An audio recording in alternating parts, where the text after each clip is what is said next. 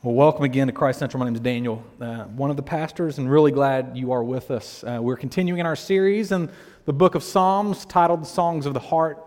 I hope it's been a blessing to you. It has to me as I've been reading and preparing and spending time with the Lord in them. This morning we're going to be looking at Psalm 51, a very well-known psalm, and I'm going to ask you, as is our custom, to stand if you are able. I'm going to read Psalm 51 to us this morning. Psalm of David. Have mercy on me, O God, according to your steadfast love, according to your abundant mercy, blot out my transgressions. Wash me thoroughly from my iniquity and cleanse me from my sin. For I know my transgressions, and my sin is ever before me. Against you, you only have I sinned, and done what is evil in your sight, so that you may be justified in your words and blameless in your judgment. Behold, I was brought forth in iniquity, and in sin did my mother conceive me. Behold, you delight in truth in the inward being, and you teach me wisdom in the secret heart. Purge me with hyssop, and I shall be clean. Wash me, and I shall be whiter than snow. Let me hear joy and gladness. Let the bones that you have broken rejoice. Hide your face from my sins, and blot out all my iniquities. Create in me a clean heart, O God, and renew a right spirit within me. Cast me not away from your presence, and take not your Holy Spirit from me. Restore to me the joy of your salvation, and uphold me with a willing spirit. Then I will teach transgressors your ways, and sinners will return to you. Deliver me from blood guiltness, O God of my salvation, and my tongue will sing aloud of your righteousness. O Lord, open my lips, and my mouth will declare your praise, for you will not delight in sacrifice, or I would give it. You will not be pleased with a burnt offering. The sacrifices of God are a broken spirit, a broken and contrite heart, O God, you will not despise. Do good to Zion in your good pleasure. Build up the walls of Jerusalem, and then you will delight in right sacrifices and burnt offerings and whole burnt offerings. Then bulls will be offered on your altar. Isaiah 40 tells us the grass withers and the flowers fade, but God's word endures forever. Let me pray.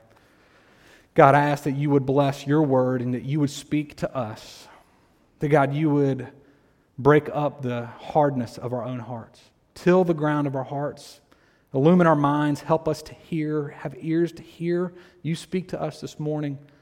And God, lead us all to trust, to look to you, Jesus, with whole hearts, trusting and believing in you. In Jesus' name, amen. You can have a seat. Well, in the process of planting this church, Christ Central Church, we've had to communicate our vision and our mission over and over. Our vision, that Christ Central Church would be a Christ-centered, cross-cultural community that exists for the glory of God and the good of Durham. Say that over and over and over. That our mission is to love God, love neighbor, love city, love the world. We've shared our values, what we hold as really important as a church. We've asked many people all around the country for prayers and for financial support. And in talking about the vision and the mission of our church, it is really easy to share about what we want to see happen, about what we want to do and what we want to accomplish as a church. All right, we want to make an impact in the world. We want to be a blessing to the nations. We really do. We pray that we make an impact in the city of Durham. Durham as a city would know that we're here and we're here to love our neighbor. We're here to be a blessing to the city that God has placed us in. We want to see God bring people together in the city that often live divided and segregated in one community. We seek to be diverse, generationally, socioeconomically, ethnically. A church that reflects its place, the city of Durham. We seek to see people who don't know Christ come to believe in Christ. We seek to see people who are weak strengthened. We seek to see people become lifelong followers, wholehearted disciples of Jesus. We seek to see Jesus shine his light into the dark places of our hearts, of our community, in the city, in the world. We seek to see brokenness healed and restored. These are all things that we speak about what we want to do. These are the things we want to see happen in this church. And everyone likes to be a part of something that is doing something. Part of something that is moving somewhere. But the bigger question when I just describe what we want to do is why. Why do we want to do this? And the why must be simple. The why must be God. It must be God. God must be the one who compels us, motivates us, the one that we seek to honor and to glorify in all that we do. Why do we want to do all of this? Because of God. And let me share the why of for God will only happen. It will only happen when we deeply understand and deeply believe all that God has done for us. All that God has done for us. The word I would use to describe when you or I are in a place of understanding all that God has done for us is the word repentance. Repentance. As I've thought and I prayed for this church for years and communicated our vision and our mission, the more I find myself praying for one thing. One thing that will be the ultimate thing. One thing that would characterize Christ Central Church. One thing that if people asked about this church would be the main thing here. Now there's other characteristics for sure. But the one main thing that I pray would be true of Christ Central Church, it's not impact. It's not diversity. It's not community. The one thing that I believe, if it is true of this church, everything else will flow, is repentance. Repentance. I pray that God would give us individually and as a community a heart and a spirit of repentance. So I'm sure maybe you hear that word and you're like, because you've had bad experiences with that word, repentance. Right? Maybe it conjures up some thoughts of that preacher, right, who was yelling, repent or perish. Right? You kind of think of a message that's kind of turn or burn, repent or go to hell, right? That's when you hear the word repent. That's not what I'm talking about this morning. Repentance is the message that John the Baptist preached. Repentance is the message that Jesus preached. When he came and began his earthly ministry, he began by saying, repent, for the kingdom of God is at hand. Paul preaches throughout the churches in the book of Acts, calling for repentance. Martin Luther in the Reformation in 1517 nailed the 95 Theses to the church door in Wittenberg, and the first of the 95 Theses was this: when our Lord and Master Jesus Christ said repent, he intended that the entire life of believers should be repentance. Repentance is not a turn or burn, one and done call in the Bible. What Luther was saying and what the Bible says is that all of the Christian life is repentance. And Psalm 51 is one of the best places in all of the Bible to understand repentance. This morning, that's what I want us to look at. And consequently, we're going to also have to understand what repentance is not. And I think many of us, even me, this pastor who's preaching this message, can get confused on what true repentance really is. So let me give you context of Psalm 51. Let me give you a little bit of context. This was written about a year after David, man after God's own heart, king of Israel, had an adulterous affair with Bathsheba. She was the wife of Uriah. David then sends Uriah to the front lines of battle to have him killed. King David, an unfaithful adulterer and murderer. And I will add this: sin does not always feel like sin.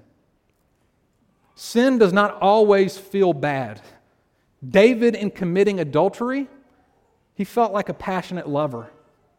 David, in murdering Uriah, he felt like a powerful king. Sin can often feel good for a moment. And so David goes on with his normal life after committing these sins until the prophet Nathan comes to confront David.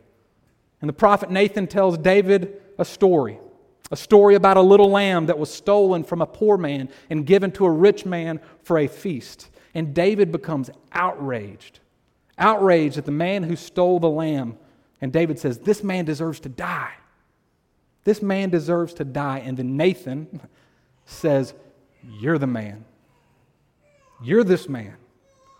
And it's at that point that David's house comes crashing down, that David's world is rocked. And then David writes this psalm of repentance.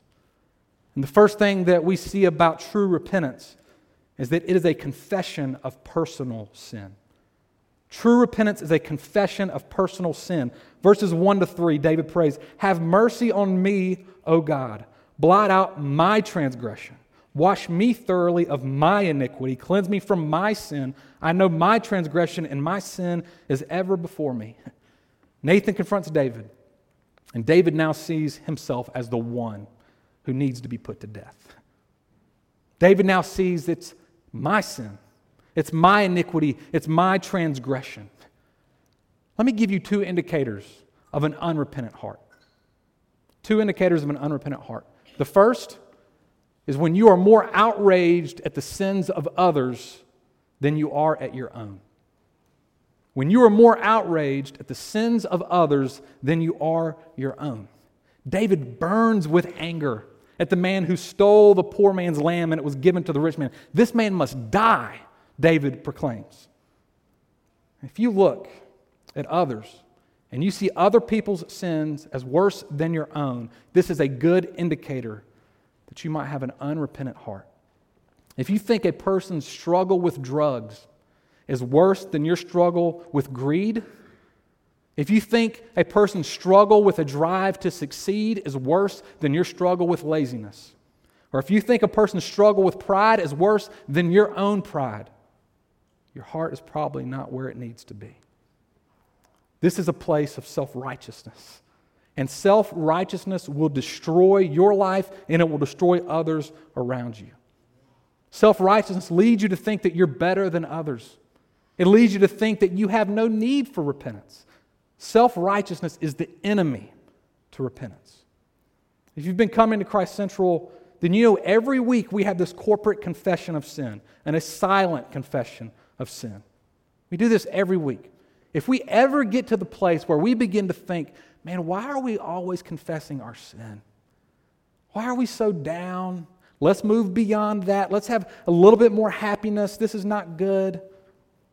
We must never get to that place because we have to come over and over to seeing the depth of our sin. It is necessary for true repentance. Another indicator of an unrepentant heart is when you are defensive. It's when you are defensive. If someone ever gets enough courage to love you like Nathan, pray for that, by the way. Pray for friends like Nathan. Someone to confront you on your own sin, but then you turn it into a time to defend or to point back at the person confronting you. It's a good sign of an unrepentant heart. And I will say, I am pretty good at defending. I am. I'm good at arguing my own case. Sometimes I can win it. My wife will tell you that I'm very defensive, and some of you in this church will say I am defensive. Defensiveness is a denial that I have my sin, that I must own my sin. One of my seminary professors, Steve Brown, he talks about a time when he preached at General Assembly, which is the gathering of all the PCA churches once a year, the annual gathering, and he preached. He says he preached with all of his might about the grace and about the mercy of Jesus. And this young minister approached him after he preached in the worship service and confronted him. And he said, I've got to confront you. I didn't hear you talk about obedience and duty. And this young minister began to quiver and get really nervous. And he said, Professor Brown, I just want to tell you, I think you're very arrogant. I think you're very prideful. And Steve said that years ago, he would have destroyed this young minister. He would have put him in his place. He would have defended himself, made this young minister look silly. But listen to what he said when this young minister confronted him. He said, you're prideful. Steve Brown said, bingo. You're arrogant. He said, bingo. Bingo. I agree. And then he said, in fact, you don't know the half of it. If you really knew how arrogant and how prideful I really was, you wouldn't even want to talk to me. And he said this conversation actually stopped the young minister in his tracks and opened up an incredible conversation about the gospel. I love that. That's a repentant heart. Someone confronts you about something in your life and you reply, bingo. Bingo. You don't know the half of it. I'm actually far worse than you would ever know. See, repentance says I'm far worse than you've ever imagined. I'm far worse. But as a result, a repentant heart is teachable. It is teachable. It's not defensive. So pray for a heart like this. Pray that when a spouse or a friend confronts you and loves you that much, pray that you could respond, bingo. Bingo. I'm so glad you see it. I'm so glad I wish you saw all of it. It runs deep. David proclaims, have mercy on me, O God, according to your steadfast love. Verse 1. So David can boast in his weakness, yet even his sin, because he can glory in the steadfast love of God to him. The Hebrew word for steadfast love is the word hesed. It's the covenant. It means covenant love, a binding love, a love that God bestows on his people and promises to never remove, to never take away. See, David can plead for mercy. And he can own the depth of his sin because he knows God has promised to love him and never leave him no matter what he's done, is doing, or will do. Do you believe that God loves you with this type of love? Do you believe God knows all that you have done and all that you will do? And he says, I love you. I will never leave you no matter what. So repentance must involve turning toward a God of covenant love. It must involve that. Repentance is not just being honest and realizing your sin. That's a part of it, but that's not all of it. It's not just self-reflection. It's not just an inward navel gaze to understand what's going on in the interior of your life. Repentance is always facing outward. It's always facing towards another. It's always facing, as a Christian, towards Jesus, a God full of love and grace. Luke 15, parable of the prodigal son. Beautiful parable. The youngest son runs away, squanders all the inheritance of his father. He's lying in the mud of the pigs when he realizes, I must return to my father's house. And then he's rehearsing what he's going to tell his father when he gets back to the house. He's rehearsing what he's going to say. And the father sees the son coming. And the son, I just imagine the son kind of looking inwardly, all these things that he's got to try to prove to his father about himself. And the father runs straight to the son, embraces him, and the youngest son just collapses into his father's arms. Repentance is owning your personal sin, but it's always turning outward and facing a God full of love and grace and collapsing into his arms and allowing him to embrace you and love you. Here's my second point. Repentance is always oriented towards God. Repentance is always oriented toward God. Look at verses 4-5. David prays, against you only have I sinned and done what is evil in your sight. But maybe you're going, well, didn't David sin against Bathsheba? Didn't David sin against Uriah? Yeah, he did. But true repentance is first and foremost a heart that is most grieved of sinning against God. Against you, God, have I sinned. Let me give you two more indicators of an unrepentant heart. Or we could call this false repentance because sometimes it actually looks like repentance for a lot of us. This is where I'm good. The first is when your heart is more grieved by your failure than by you sinning against God and breaking the heart of God. When your heart is more grieved by your failure than sinning against God. Now, there is a conviction that needs to happen with your sin. But if you think conviction and self-loathing is the same thing, you're mistaken. Beating yourself up for failing and not doing more and being more is not repentance. I became a Christian in high school, and I started writing prayers in kind of a notebook journal, and I've got many, many notebooks of prayers that I've penned throughout the years. And I wish that I could compile the hundreds and hundreds of times that I prayed, God, I promise I will not do this anymore. God, I promise I will not do this. And that type of prayer that I've prayed over and over and over is a prayer of self-reliance and self-trust. Now, we might have some desires, some good intentions for some grace and some mercy from God, but what we're grieved by the most is that we should do more and that we should be more and that we didn't measure up. And here's the good news. You don't measure up. I don't measure up. Bingo. Bingo. Let's rejoice in that. We don't measure up. We have and will continue to fail Jesus until Jesus returns. Let's just say bingo. More than being upset that we failed, we should be grieved that we've sinned against God, that we've turned away from a God who loves us with a covenant love, who offers us a love that is so binding that He bound us to Himself by giving His only Son on the cross. The second indicator of an unrepentant heart is when your heart is more grieved by the consequences of your sin than by sinning against God and breaking the heart of God. You're more grieved by the consequences. All of you know this experience, don't you? When your sin has led to consequences, either with people or circumstantially, our sin does have consequences and it should grieve us, but not more than breaking the heart of our God. When our hearts are more grieved by the consequences of sin, there's still this will within us where we are resolving to do more and to be different. And the primary focus when we're resolving to do more is on me. And that's not repentance. You've seen the child, you've been this child maybe. You've seen one for sure who's been punished for disobedience to their parents, and the child gets put in timeout until they say, I'm sorry, right? And the child finally comes out and says, I'm sorry, I'll never do that again. But what's driving them is to say they're sorry and to promise to change their behavior so that they will get out of timeout. The consequences grieve them more than hurting their own parents and their disobedience. If we focus on consequences, we will think repentance is a will to resolve to change our behavior.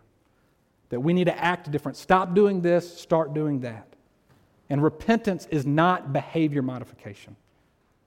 Repentance is not behaving better so that you're not a failure, and it's not behaving better so that you don't have consequences. It's rather a heart that breaks over sinning against God. You know Luke 22, the story of Peter and Jesus? Peter and Jesus' interaction before the cross. Jesus tells Peter what? You're going to deny me 3 times, right? You're going to deny me 3 times. And Peter, I will not. I will never deny you. I will never disown you. And what does Peter do? Denies 3 times. He denies 3 times. And Luke 22, verse 61 says this. The Lord turned and He looked at Peter. And Peter remembered what Jesus said. And Peter went out and he wept bitterly.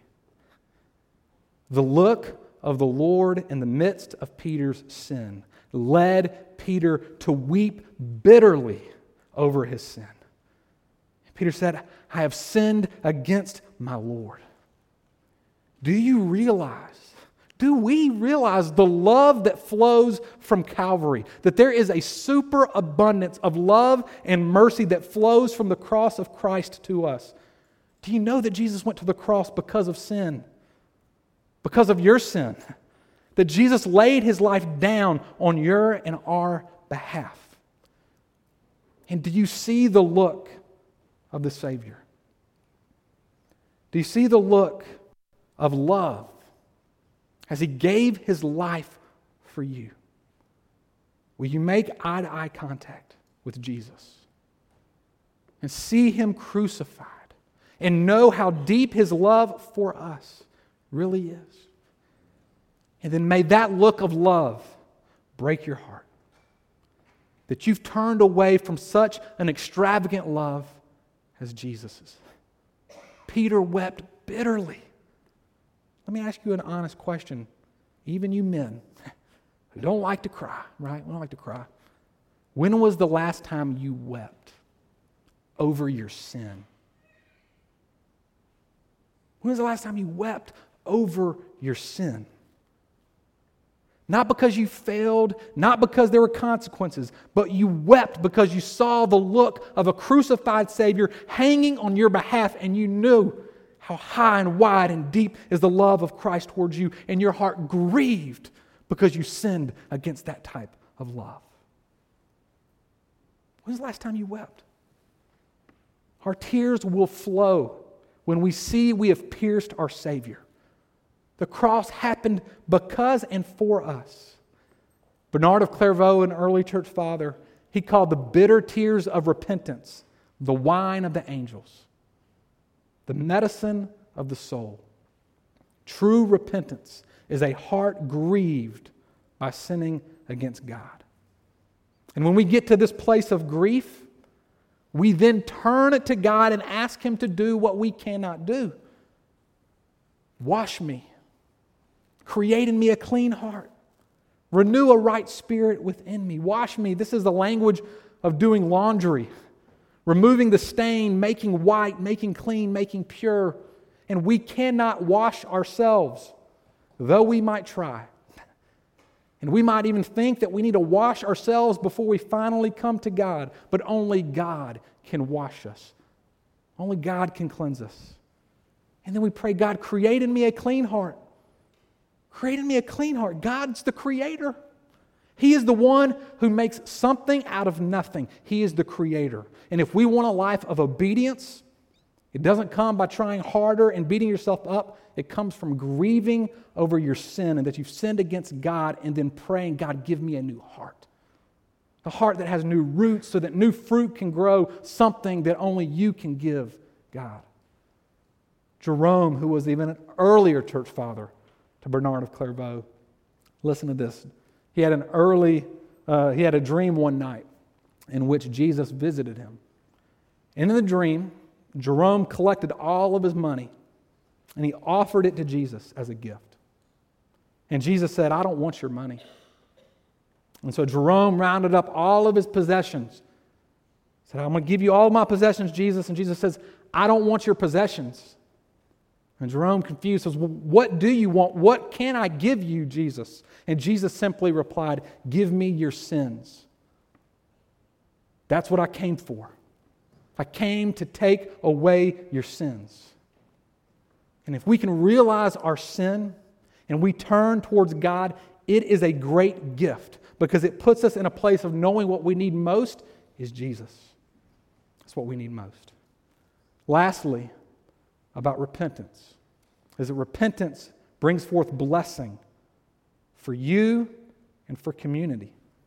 Brings forth blessing for you and for community. David prays, restore to me the joy of salvation. Let me rejoice. Let me rejoice. True repentance leads to joy. Always leads to joy. Out of our grief comes joy in what God has done for us. That's why every Sunday when we confess our sin corporately and privately, it is always followed up by an assurance of pardon. It is always followed up by God's love and grace and forgiveness. Because if we want to dance in church, we should want to dance. If we want to shout and if we want to celebrate, for every one glance we take at our sin, we should take 10 glances to the cross of Jesus. And when we do that, how can we not dance? How can we not clap? How can we not rejoice? How can we not shout? But the blessing of repentance, it's not just personal, it's also communal. It benefits the community. Look at verse 13. It says, then I will teach transgressors your ways. Sinners will then return to you. That's evangelism. That is evangelism. And every church planter wants their church to be characterized by evangelism. And what Psalm 51 teaches is that repentance is first, and then evangelism. And I will tell you, non-Christians can smell self-righteous, smug Christians. They can smell it. And what they need most is repentant Christians, pointing them to the same Savior that they know that they need, that they're offering to the one that they're talking with and in a relationship to. Verse 18 is the corporate prayer that becomes this corporate prayer that verses 1 to 17 is the individual prayer of David. Verse 18 is now this corporate prayer of Israel, the prayer of Zion, the prayer of the city, prayer for the community, which should be our prayer for our community, for our church. God, do good to our church. Do good to your people, O God. Repentance is also corporate. We're a community, we're a people, so we need to repent of our communal sins, and corporate blessing also will follow. So Christ Central Church, repentance It is the greatest spiritual power that we have. Repentance is what unleashes the Holy Spirit to work in and through us. Repentance is what will lead people who don't believe in Jesus to finally trust Jesus.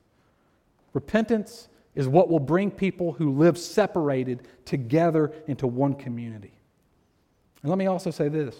If you have no passion for evangelism, if you have no passion for the people of God and the community of God, you don't declare Jesus in your words and in your deeds, so it's also a good sign that your heart may not be repentant. Because all of this flows from a true repentant heart. Repentance is the greatest gift that God gives His people. Someone said that the church is the only club in the world where the only qualification for joining it and staying in it is that one be unqualified. That's the only qualification, is that you be unqualified. Do you feel unqualified this morning? Hallelujah. Hallelujah. We should all feel unqualified. If you're here and you think, I'm too bad to be a part of this church, I'm too bad to be a Christian, please hear me say true repentance is not having to prepare yourself to come to God. It's coming to God broken, grieving, and then boasting and how unqualified we all are. And then turning outward and facing a Savior that loves us to the depths of who we are. We may be more sinful than we've ever thought, but God has shown us in the face of Jesus and the look of our Savior that we're more loved than we've ever dreamed. Christ Central, do I want God to lead us toward our vision? Toward our mission? You better believe I do. I pray for it. But without repentance, we will be a bunch of self-righteous people building our own kingdom. And God forbid Christ Central ever becomes that type of church. So may God give us the gift of true repentance, both individually and as a community. A broken spirit, a broken and contrite heart. And then everything else will flow. And He will blot out our sin. He will remember our sin no more.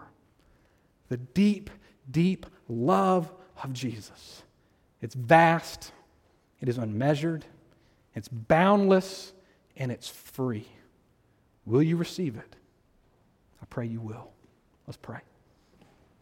God, I ask that this morning you would help us to see the look of our Savior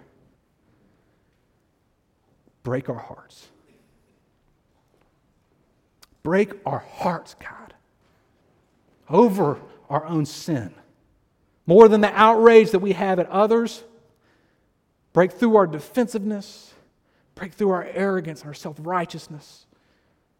Individually and as a community, God, would we be repentant and turning outward and collapsing into a God full of love and grace, seen in Christ.